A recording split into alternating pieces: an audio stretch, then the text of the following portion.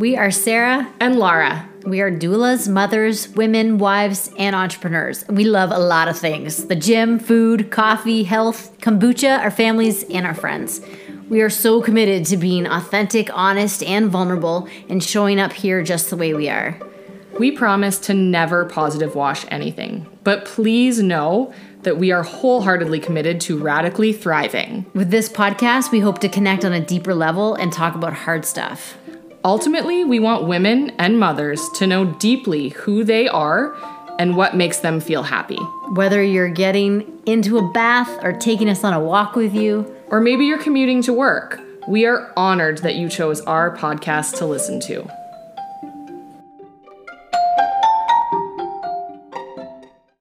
Hi, Sarah. Hi, Laura. How's your donut? My donut was about an 8 out of 10. It would have been better if it was a s'mores donut, but you picked well for a second choice. I feel like it was only like a 5. No, it wasn't a 5. A 5. Is there a donut that's a 5? I mean, I just decided in this moment that I would always take a cookie over a donut. Really? Yeah.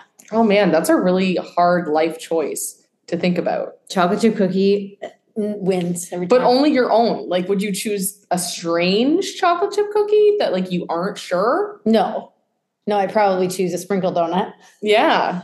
Yeah. I just know I make a good chocolate chip cookie. Have you ever made a donut? No. I Maybe should probably not try. ever start. You should try. No. I think it's time. Bagels. Do you know what is not delicious like a donut? What? The tar that our guest made us eat when we were in Mexico. Oh my goodness. Okay, guys. You know who we have for you today? Jamie Goldman. So our beloved Demi got married in Mexico, as you all know, because we did a podcast from Mexico. And we today are interviewing her sister-in-law, who is a physical therapist, an athlete, a genius, and eats really disgusting things sometimes and lets us try it. And is super passionate about a lot of things like mental health, about how to keep your eggs really healthy, and what you should be using in terms of menstrual products, and how to rehab after postpartum. So welcome, Jamie. We're super pumped to have you today. Yeah, I'm so happy to be here. Okay, let's jump right in. I have so many things that we could ask you. I have one question right off the bat. Sarah thinks that I pee with too much force. She does. She pushes. Yeah, it sounds like that's a thing. horse. Pushing your pee out. But yeah. I'm not. Yeah, pushing your pee out. But I don't think I'm pushing it. Okay.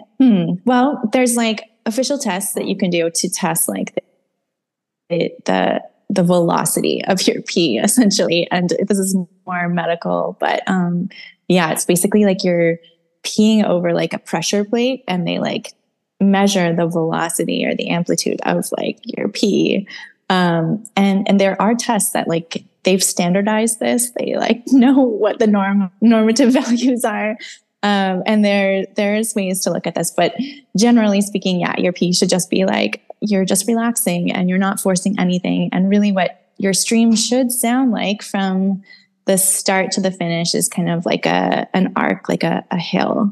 Right. So if it's like hard from the get-go and just like full force all the way through start to finish, that would be an indicator that you may be pushing it out, which isn't great for your pelvic floor, because to urinate, your pelvic muscles need to relax.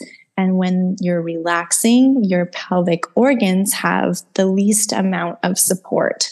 So if you're pushing down with force, your organs don't have a lot of support in that moment because your pelvic muscles have opened and relaxed to allow the urine out.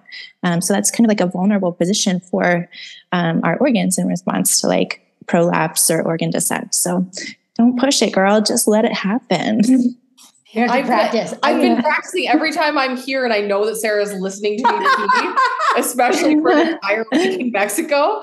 I try, but I feel like I'm doing more harm by trying to slow it down. Like I've gotten intuitive about it since Sarah pointed it out.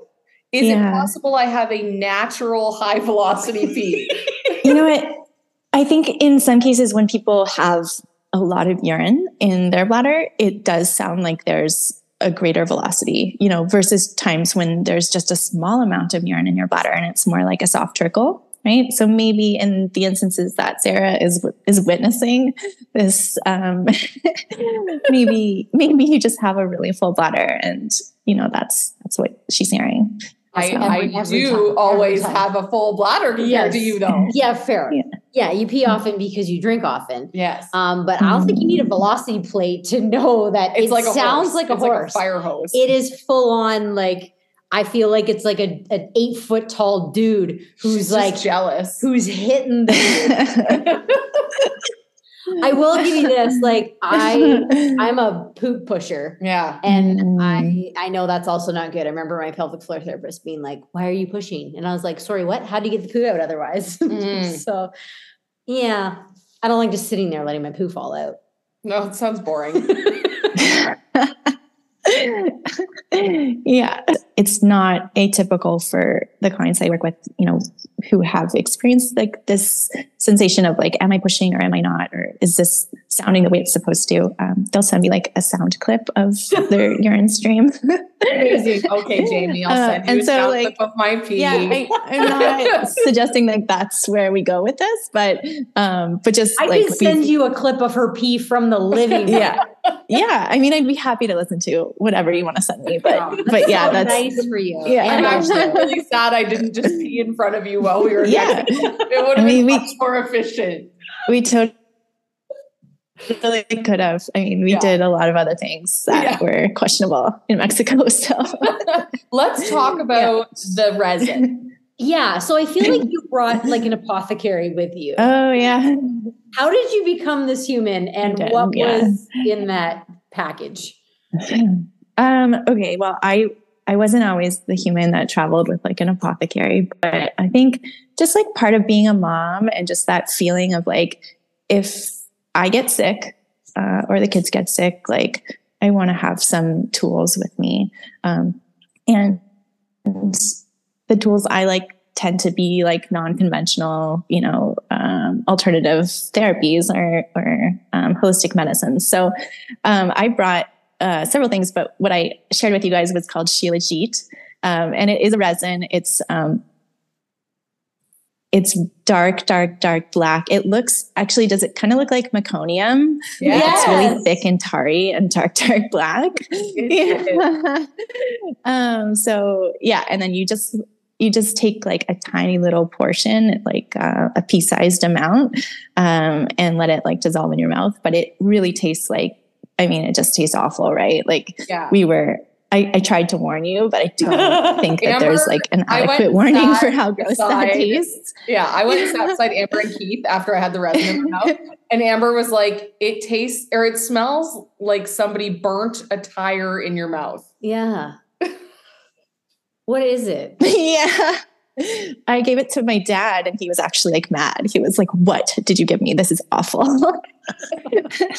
Yeah. So it is like a substance that is known in Ayurvedic medicine as a really rich mineral source. And it comes from the ground.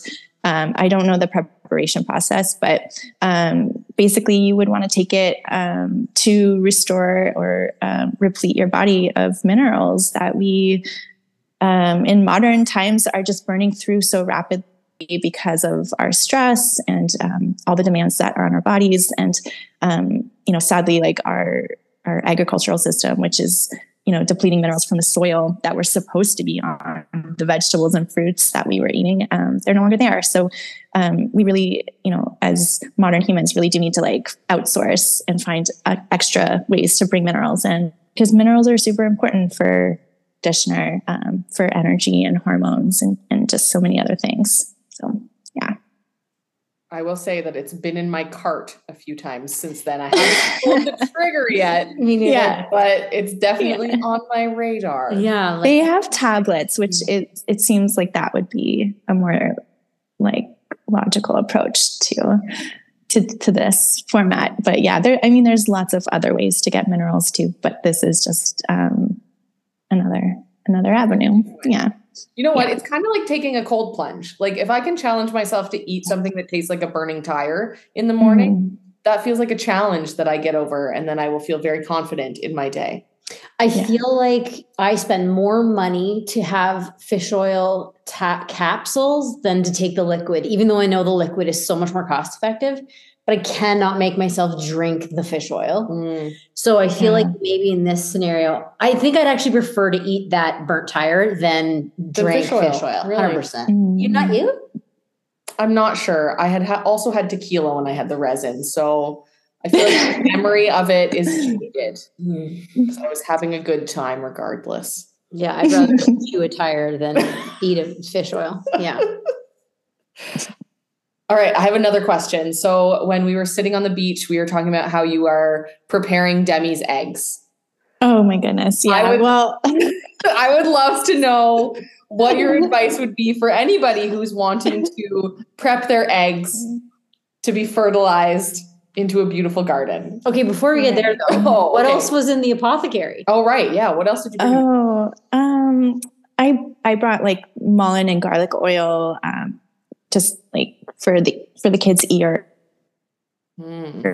just in case. I brought like a bunch. I always travel with arnica, which actually came in handy because the night before the wedding, we had like an adjoining room, and my daughter was sleeping in the other room, and she woke up with like a nightmare. So I went into the room to like soothe her, and it was so dark because of the blackout curtains. And I turned around and I walked straight to the door, like smack on like the middle of my forehead. I had the hugest goose egg. I was a bridesmaid in Demi's wedding the next day.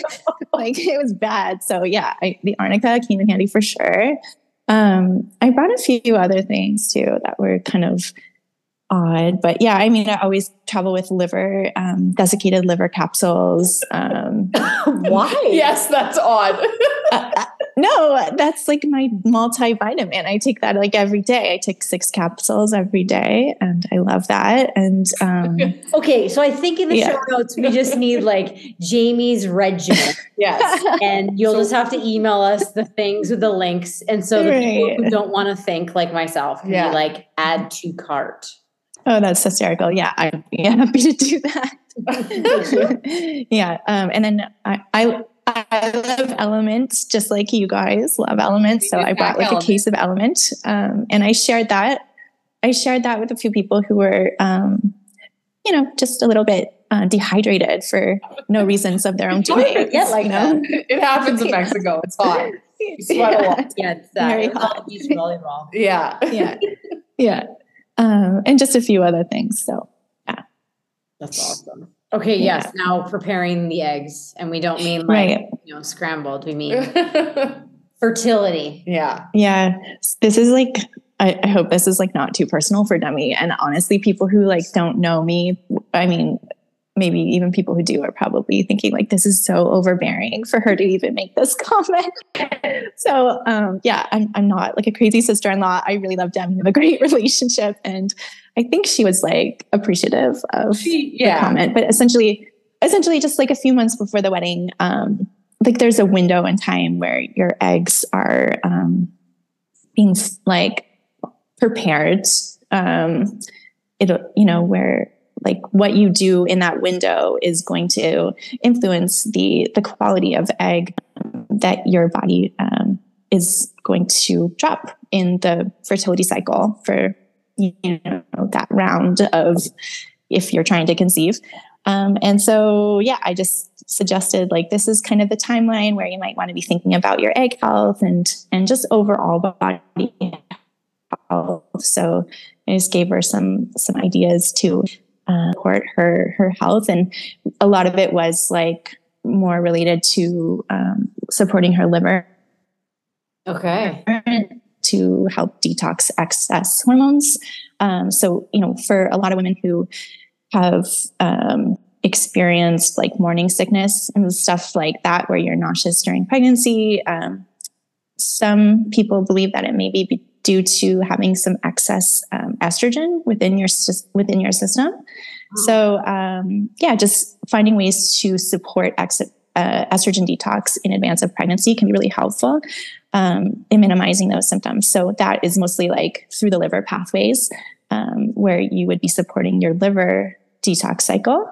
And there's just like multiple ways to do this, but primarily like nourishing yourself really well is a big step towards that. And then there's some herbs that are kind of common, like milk thistle or dandelion, which a lot of people take to support the liver. So I think I suggested those. And I really love just like the aspect of like nourishing. So I was like, your liver, you want to add your liver capsules, some extra minerals, that kind of stuff. So yeah, I just sent her a text and I was just thinking about her. And I think, it's like, I want her to have an easy pregnancy. I want her to have like a, easeful time with conception, and just obviously like I have an invested interest in like the health of my family members. So yeah, it's the way that I show love. So yeah. You are, I love that. You're definitely not like an overbearing sister-in-law who's like pumping advice at people unwarranted. Like when you have the information and that is your love language to share it, I think the way that you just did it here, explaining it, was so eloquent, and you can tell it's coming from a kind place, not a, I know everything, do this. I'm your sister-in-law. Yeah. Oh man. Yeah. Thanks. I want someone to take care of me like that. I know. Oh, Also, I'm thinking about the dandelion tea that I have in the cupboard that I have not drank for 2 years because it's also disgusting. Why are the things that are good for you like so tonic and so bitter? I love the bitters though. And, how did you get that way? I think it's just like a mental thing too. Like I can like very easily convince myself that like kale tastes delicious. I don't really love kale anymore, but like back when that was really cool to be like hitting it hard, I was like, this is delicious. And now like I can swallow like a little hunk of raw liver, and take that like a vitamin and be like, this is delicious. So I don't know. I think like once I can kind of wrap my head around like the why, then I can kind of bring myself around to just going for it. Yeah. I have chunks of liver cut up in the freezer and then they sort of clump together. And I'm just remembering the time that I was like, Brandon, my husband, you have to take and he fully gagged and threw up. Really? Yeah. I don't know if I've ever eaten liver. Oh, I'll give you some after we're done. Great. Yeah. It's tough for sure. But I think the way that I found it easiest is to let it like kind of soften completely so that you're not swallowing like a nice chunk of liver, because that hurts in the throat.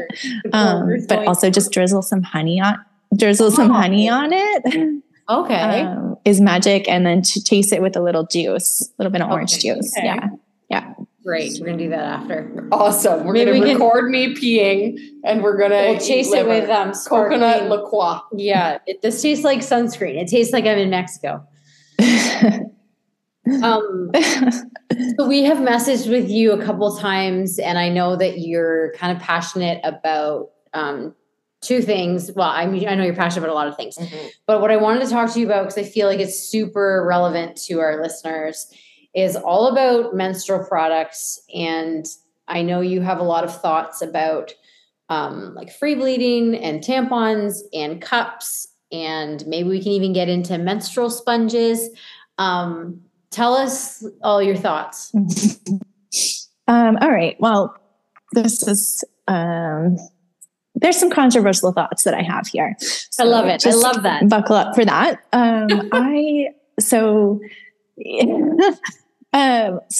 Okay. I'm a pelvic floor physical therapist. So I see a lot of women who have birthed vaginally, and my experience with most people that I see is there is a really high prevalence of prolapse. And often it is, people may have some sensation that there is some like descent of the organs or some shift in the tissues. But a lot of the times the symptoms of prolapse are missed or not recognized because we really don't have a lot of education on, we've never been taught like about that area of our bodies to the full depth of, understanding like what, where the tissue really started from, and how to kind of track like its progression or descent after birth. A lot of us don't have like an elder or an older sister or a friend telling us like, hey, it might be a good idea to like maybe take a picture of your vulva before birth, so that you can visualize any shift or changes that have happened post-birth, and recognize if there is any descent of the tissues.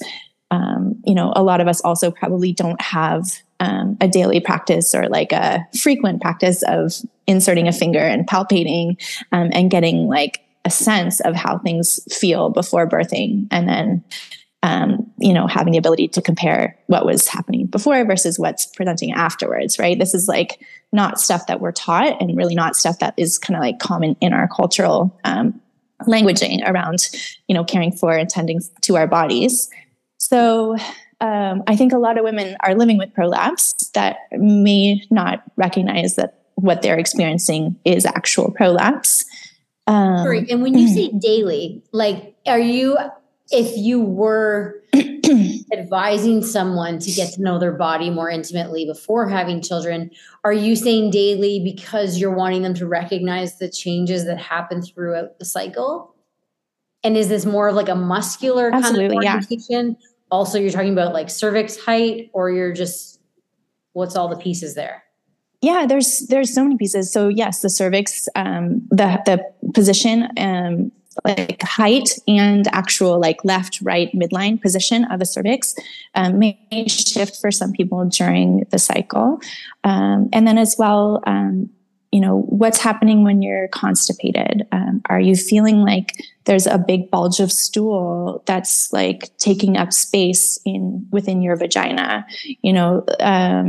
If you put if you inserted your finger into your vagina and put your fingerprint down towards the earth, that posterior wall of your vagina is overlying your rectum. So if there's stool that's pocketing in that area because you have a little bit of a prolapse of the rectum, you're going to feel like a speed bump or a big ridge of stool there that can pocket for a lot of women who really have never even given birth. It's quite common for most women to have some degree of prolapse on that posterior wall. So there's changes that happen throughout the cycle. There's changes that happen with various levels of constipation. Of course, when you're in the menstrual phase, your uterus isn't enlarged, so you have more pressure and weight bearing down.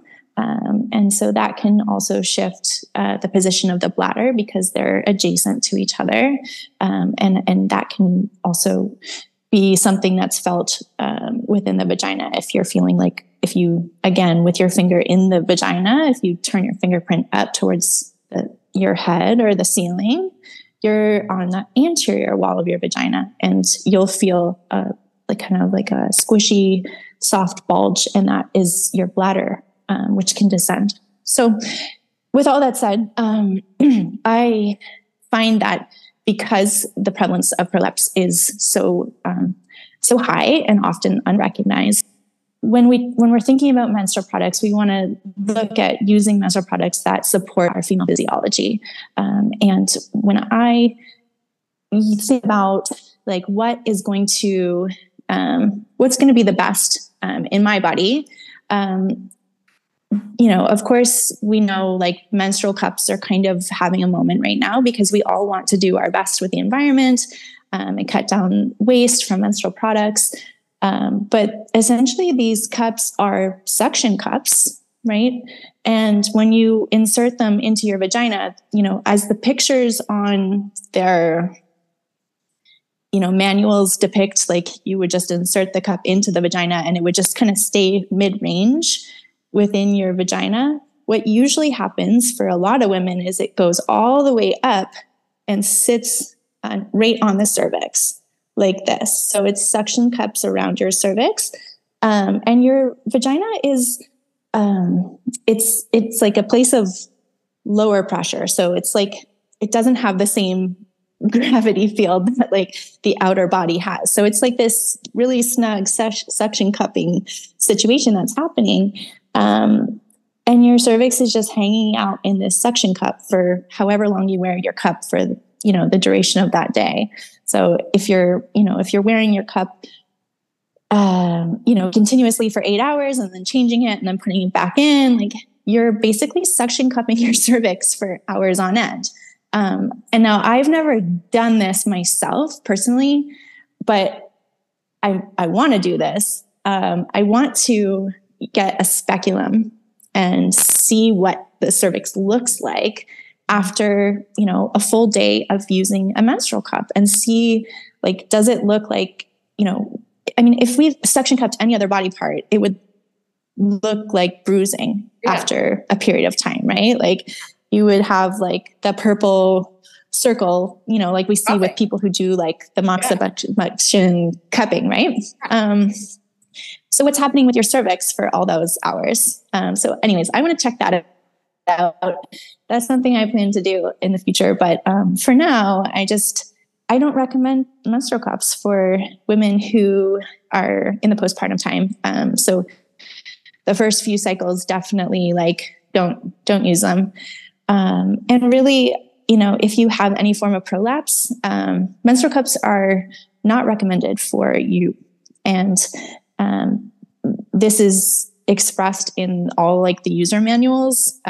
They're not intended for women with prolapse. However, like statistically, like 1 in 2 to 1 in 3 women have a prolapse, and those are just the ones that are being diagnosed. So, I think we have to kind of think about like, are these really optimal and safe? The other thing is when we're removing them, there's a learning curve here where you need to kind of like stick your finger in and hook it around the edge of the cup and break the suction before you start to pull it down. And this can be really tricky because a lot of us don't have like the manual dexterity to be doing that perfectly every single time. And so if you're changing your cup a few times a day, maybe you're doing it right, and perfectly a few times, but perhaps maybe a few times you're not, and you're tugging on the tissues of your cervix. And that is getting traction that can lead to some cervical descent, which is essentially a type of prolapse. So yeah, I think we just need to be mindful of, I think I can see the benefit of why we would want to use a cervical cup, because they're great for being discreet. They're great for containing a lot of blood. But if our primary reason for using them is to like make it seem like our periods aren't happening, that is like a cultural thing that we need to address. That's like a reclamation that we need to make of, we are bleeding. Like it's okay for others to know it. It's okay to, have to change, or tend to our bleeding more often than like every 8 hours. We don't have to be moving so quickly all the time during our bleeding phase where we're really relying on the convenience of a menstrual cup. So that's sort of where I feel about that. And yeah, I think as a mom and as a modern woman, like if my kids need to, they need me to attend like a swimming lesson with them and there's no other way around it. Or, if we're on the go and like a tampon is the only answer, then like, yeah, there are organic tampons that can be used. And that is a resource that I'll reach for from time to time. But primarily what I love to do is to slow down and to actually allow myself to bleed and to see what's happening. So, wearing a pad, like a cloth pad, or even free bleeding on a towel is really my preferred way to bleed. And this allows me to see the blood, to assess the quality of the blood so that I know, how am I doing? What's the blood telling me? Is it dark? Is it clotty? Is it watery? Is it, mucusy? Is it bright red and flowing freely? And all these qualities, are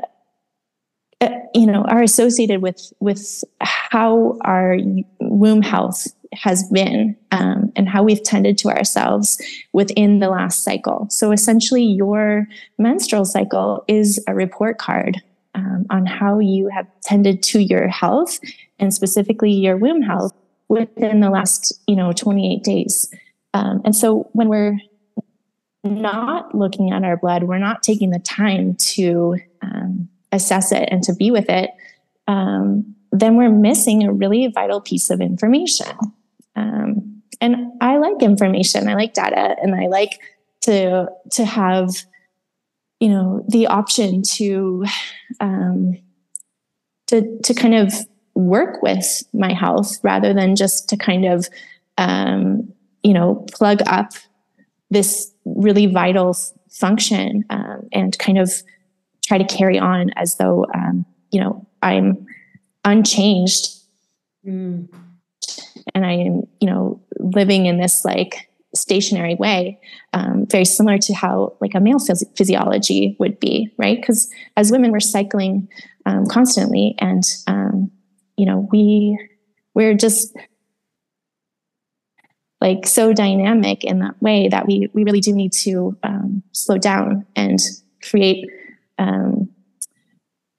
like this space for ourselves during the menstrual time. And I think, more than anything, shifting from, a menstrual cup and tampon culture and kind of reclaiming, the opportunity to have like a slow period, essentially, is like really, I think our work in this time. So anyways, that's where I'm with that. What do you guys think? I feel like that was just a beautiful TED talk about periods. It really was. I'm so empowered right now. I want every day back that I didn't feel the inside of my vagina. I've been sitting here thinking about how men touch their penis every single day, multiple times a day. And I would say, I bet 0% of my friends know what the inside of their vagina feels like. On the daily. Or maybe ever. Like there's some that maybe have never put a finger inside and just felt around. Yeah. Well, even the amount of women when we're at their birth and we're like, reach down, touch your baby's head. And they're like, no. Yeah. Oh, okay. Yeah. Wow. I could feel myself like having resistance to what you were saying as you're saying it, because I'm wanting the effortlessness, the speed. And you're so right. Like, I usually try to schedule a really slow day one, but it's like after I've had day one, then it's like, all right, let's move this along. I'm thinking about you at the gym doing handstands with your Diva Cup in. Yeah. I also feel like I'm in this space where I'm like, oh, but I'm not using a Diva Cup. I'm using a Nixit. So it's like more of a diaphragm shape. And so there's no suction. But it's still the mentality of, I even get to change it less than every 8 hours because it's double the size of a Diva Cup.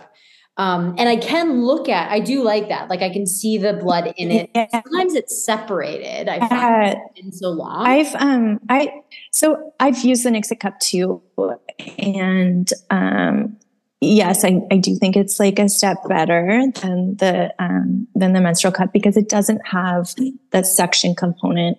But again, a lot of women, because of the way that our anatomy shifts after birth, a lot of women actually can't wear or can't tolerate wearing the Nixit or like those discs. And the reason being is because the urethral body, which is usually kind of snugged up, tucked up under like the pubic bone internally. After birth, for a lot of women, that area descends down. And so it is no longer in the space where, it was before. And essentially what's happening is when you wear the disc, the edge of the disc, it's like a hard plastic for people who aren't familiar with it. It's revving up on that tender area of the urethral body from the inside. And it can be really uncomfortable and also just not as snug and secure as what it would be in a woman's body who maybe doesn't have these shifts. So that's something to think about. But again, the blood does oxidize. It's not going to present the way that it would as it's like free flowing out of you, because you're holding it in your body for a period of time. It's separating, it's doing its like, coagulation or whatever the coagulation process. And it's going to be different. So you're not going to get the real deal. It's going to be altered. What about nighttime? I feel like this is a very specific question, but I feel like I sleep even with a pillow between my knees. I feel like sometimes with your lips together that the blood wants to come out like kind of the back or the front. Mm-hmm. And I've never tried the period underwear yet. And I haven't got back into pads. Maybe I should try that. When you're talking about a towel, like are you wearing a literal towel in your underwear at night? Yeah. So like if I'm free bleeding, I won't even wear underwear. I'll just maybe put a towel over the bed, and then I'll kind of like put a towel in between my legs, and it's so comfortable. And it's like, I have a super expensive mattress that I love. It's like the avocado organic, like deluxe mattress. And like, I am not going to stain that baby. Like I'm going to protect it. Free bleeding using a towel, like I have had no leaks. It has been totally seamless. I actually did it throughout my postpartum time as well. So, many, many days of bleeding, sometimes quite heavy. And it was perfect and so comfortable. And like, I think sometimes a lot of women feel like wearing a pad is like smelly, or they just don't like the sensation of like the blood being on their skin and that sensation. So I think free bleeding on a towel is like the perfect antidote to that, and totally recommend anyone trying it. Can we add to sleeping is a great time to start, but let's add to the list of your recommendations, like what towel? Because I'm envisioning like, I don't know, a tea towel or a hand towel. Is it a bath towel? Yeah. Like what are we talking about? A chamois? So I put like a bath towel over like the mattress where like I'm going to sleep, because I kind of move around a little bit. And then between my legs, up against my vulva, I would just use like a hand towel that's like kind of folded into like thirds, right? Okay. Yeah. So not nearly as complicated as I'm making it. I can't wait to tell Ryan about this plan. No. This is great. I feel so immature right now that I'm 40 years old and that I'm just talking about this now. Yeah. Okay. So good story about feeling immature. So we all know that it was day one of my period while I was at Great Wolf Lodge this past weekend. And of course, I do know that I like to sleep with my Knix underwear, and I had a Diva cup in because I was like, I need 2 layers of support because I am sleeping on a pull-out couch in a cottage with my brother-in-law and sister-in-law and nieces and nephews. Leak through the Diva cup, leak through the Knix underwear, wake up with blood all over my pajamas anyways. Why don't I just sleep with a towel and embrace it? It would be much easier. Mm-hmm. But I will say my brother-in-law, bless him, knows that my sister-in-law and I are on opposite cycles. Oh. So every time that we travel with them, either she's bleeding or I'm bleeding. So we got there and he was like, you have your period, don't you? I was like, yes, I do. And you're going to have to hear about it for 24 hours. That's hysterical. That's amazing. Poor guy. Yeah, that's hysterical. Yeah. I mean, in that situation, like for sure, like a tampon, whatever you need to do. I just wanted to just come back to the menstrual cup piece, is that I've read like most of the studies that they have written about menstrual cups, and in none of them did they ever include prolapse as a parameter that they were looking to, as far as women who had prolapse before use, or any measurement of tissue descent or organ descent after use. And so a lot of people have just kind of blanketly understood that these cups are safe. But the fact is that they've just never tested what we're looking at. And so I think that's really important. And another piece is that the UK Physiotherapy Association has actually said outright, like, we don't recommend the Pelvic Physical Therapy Association in the UK has also said that we don't recommend these caps for the risk of prolapse and tissue injury. So that's two pieces that I just wanted to add. Yeah. I'm actually just looking at when I'll get my period now. I'm kind of excited. Like Sunday, so I can trial. Wonderful. I'm so pumped. Yeah. I wanted to know what you think about healing prolapses. Like I've always been told that you can help it not get worse, but like in terms of reversing a grade 2 to a grade 1, or I'm not sure what you call the stages, but what's your thoughts on that? Can you make your prolapse better? Yeah, I think you can. And I think one of the most important pieces is just that what they have found is 40% of prolapse will improve independently without any treatment at all. So I think that's really important to recognize. And then also, like, when are you assessing the prolapse? If it's still in the early postpartum time, then it's, there's a high likelihood that there'll be some improvement and some shifts in that, independent of having any treatment at all. So I think that's really positive. And then as far as like prolapse in somebody who's maybe not so fresh postpartum, I think that there's a lot of improvement that can be made. I think it's absolutely realistic to, support your body and, your pelvic tissue health, to see a regression of grades. So going from a grade 2 to a grade 1. And, in people who have really mild prolapse, these things can shift, with just, making some small changes to your breath patterns, your postural habits, and sort of your lifting and biomechanics. And so I think it's absolutely worth pursuing. If you're struggling or suspecting that you may have prolapse, it's really, in my opinion, it's worth seeing, a pelvic physiotherapist or pelvic physical therapist who can help you. I think when prolapse is quite progressed, it does become more difficult to support and to heal completely. And that's just a matter of once a prolapse has reached a grade or beyond, the tissues have descended outside of the vagina. And in that time, the exposed tissues, the tissues that have extended beyond the vagina, are getting, exposure to air and friction. And they become keratinized, which is what happens to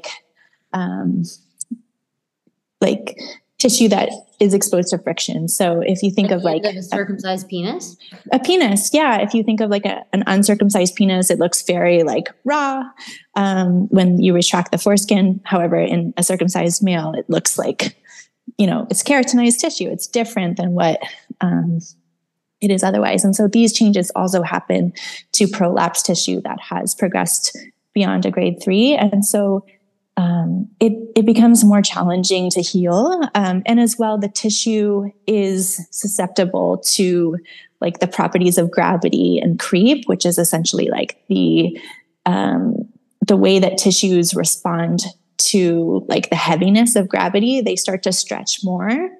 And so it becomes more difficult and challenging to heal after a more progressed prolapse. So it's definitely something if you have a mild grade 1 or 2 to address kind of promptly. Yeah. So I bought another program since I've seen you. I did this program.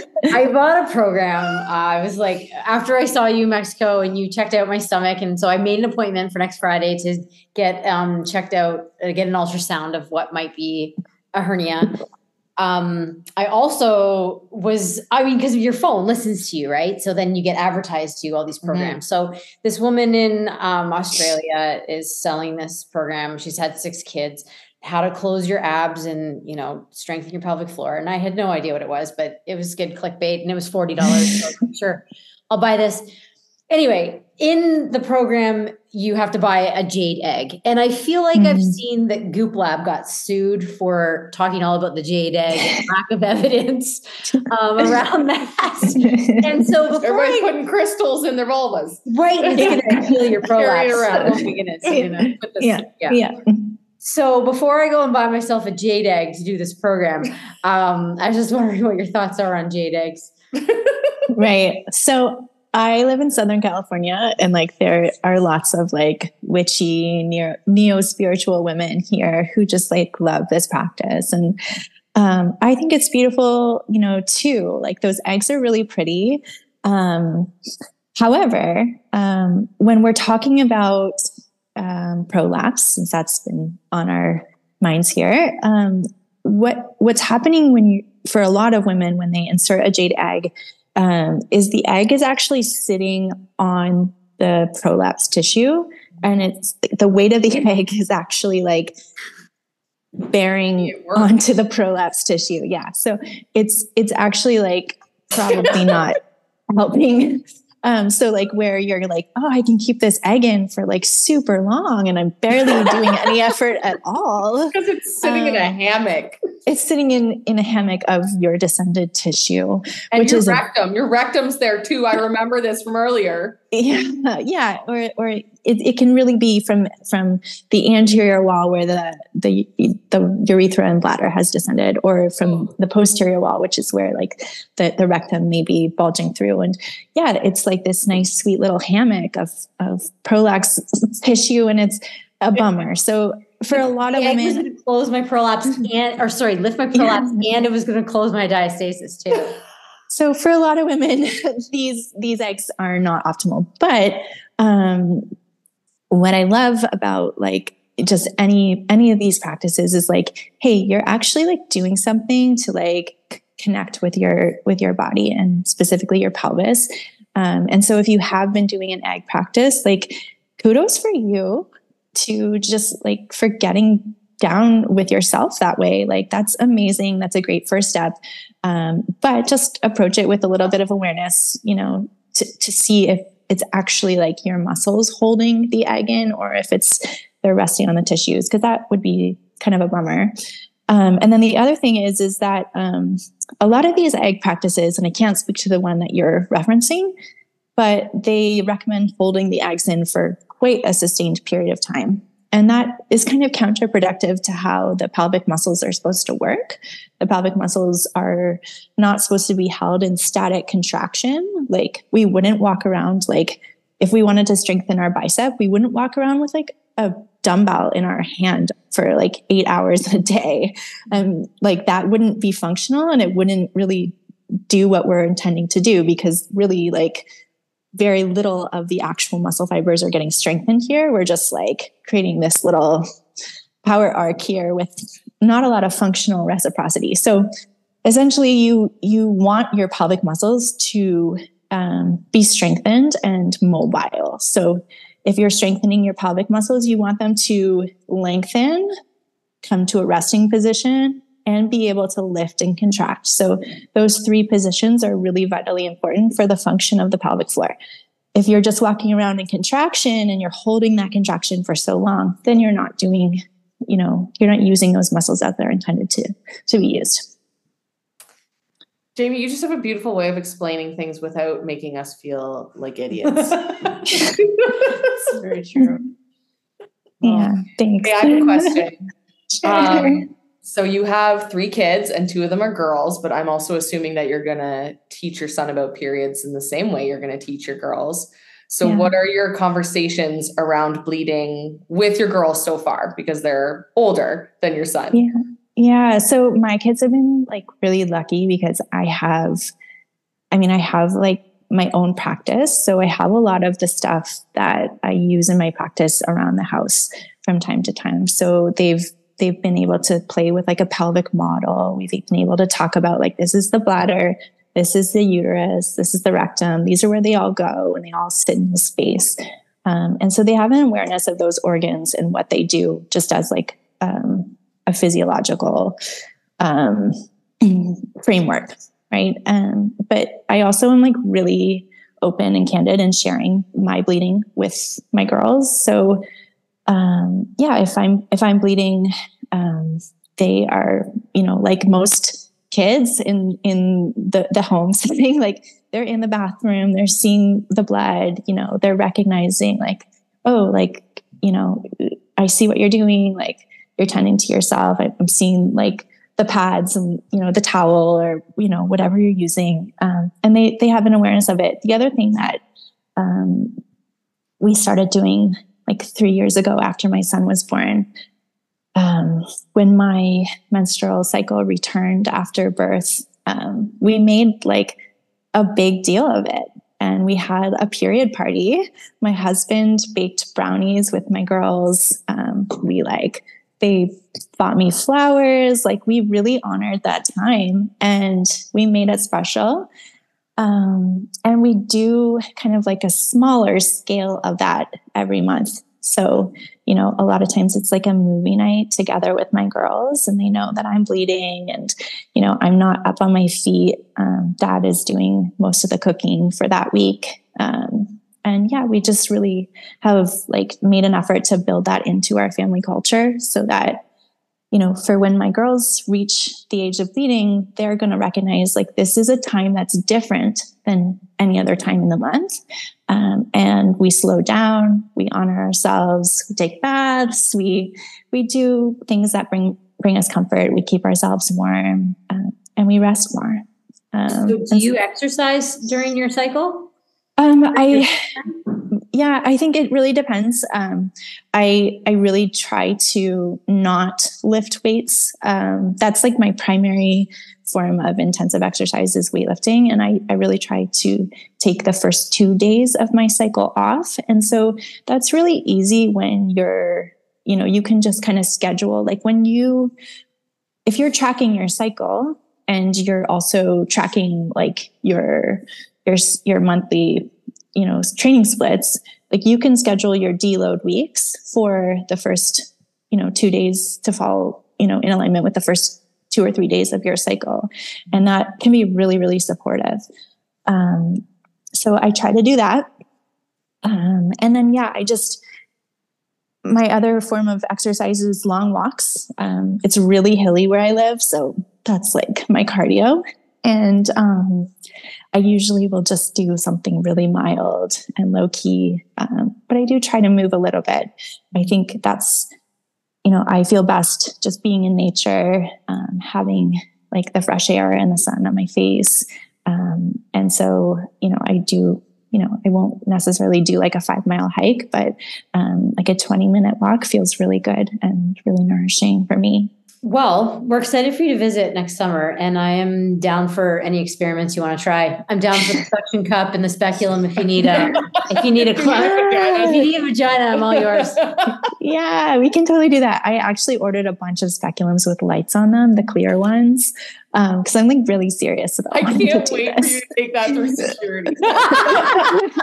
That's the best. Be like, sorry, what are you up to? My favorite part of our prenatal class is always when people are like, "Oh, do you have any recommendations for a pelvic floor therapist?" And Laura's like, "Ask Sarah. She's been to all of them." Yeah, she's a pelvic floor physio floozy. I love it. Yeah, you're an aficionado. I love it. Yeah.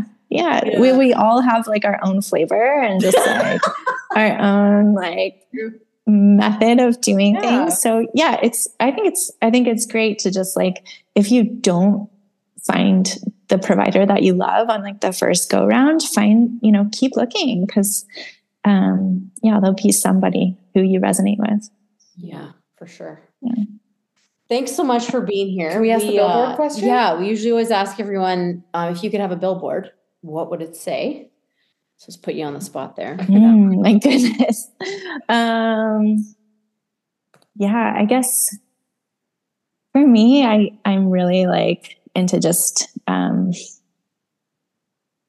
just finding joy right now. That's really in alignment with my phase of life. I turned 40 in September, and I'm just like, wow, I'm really coming into awareness of like how time is just going so fast. And my oldest is almost 10, and I'm just like, I'm out of those really hard days of early motherhood. And, you know, it's really easy to like put your head down and just like keep being in like that struggle mindset of like, you know, early postpartum was so hard. The toddler years were so hard. But like forcing myself to come up for air and being like, oh my gosh, like I have everything that I wanted. And like, there's every reason to be joyful about all of this, has been like my work and my practice these last few months since turning 40. And I think it's like really paying off. Like I can really feel that mindset shift bleeding into like, you know, my relationships, my marriage, the way I mother. So yeah, joy. Exude that in person as well, which is why we're both obsessed with you. Yeah. Oh, thank you. That's such a huge compliment. Thank you. Oh, thanks so much for your time today. We can't wait to see you this summer. Yeah, I'm so excited. Thanks so much for having me on. Great to see you. Bye, Amy. Bye. We would just love it if you would take the time to leave us a 5-star rating, a review. If you'd subscribe to our show, you can screenshot it while you're listening to us and even share it on the gram. Remember, you are important too. Disclaimer, we are not medical professionals. Everything said here is our own opinion and not to be taken as medical advice. We do not take any responsibility from the outcomes of you taking our advice. Please seek medical advice from your trusted healthcare professionals.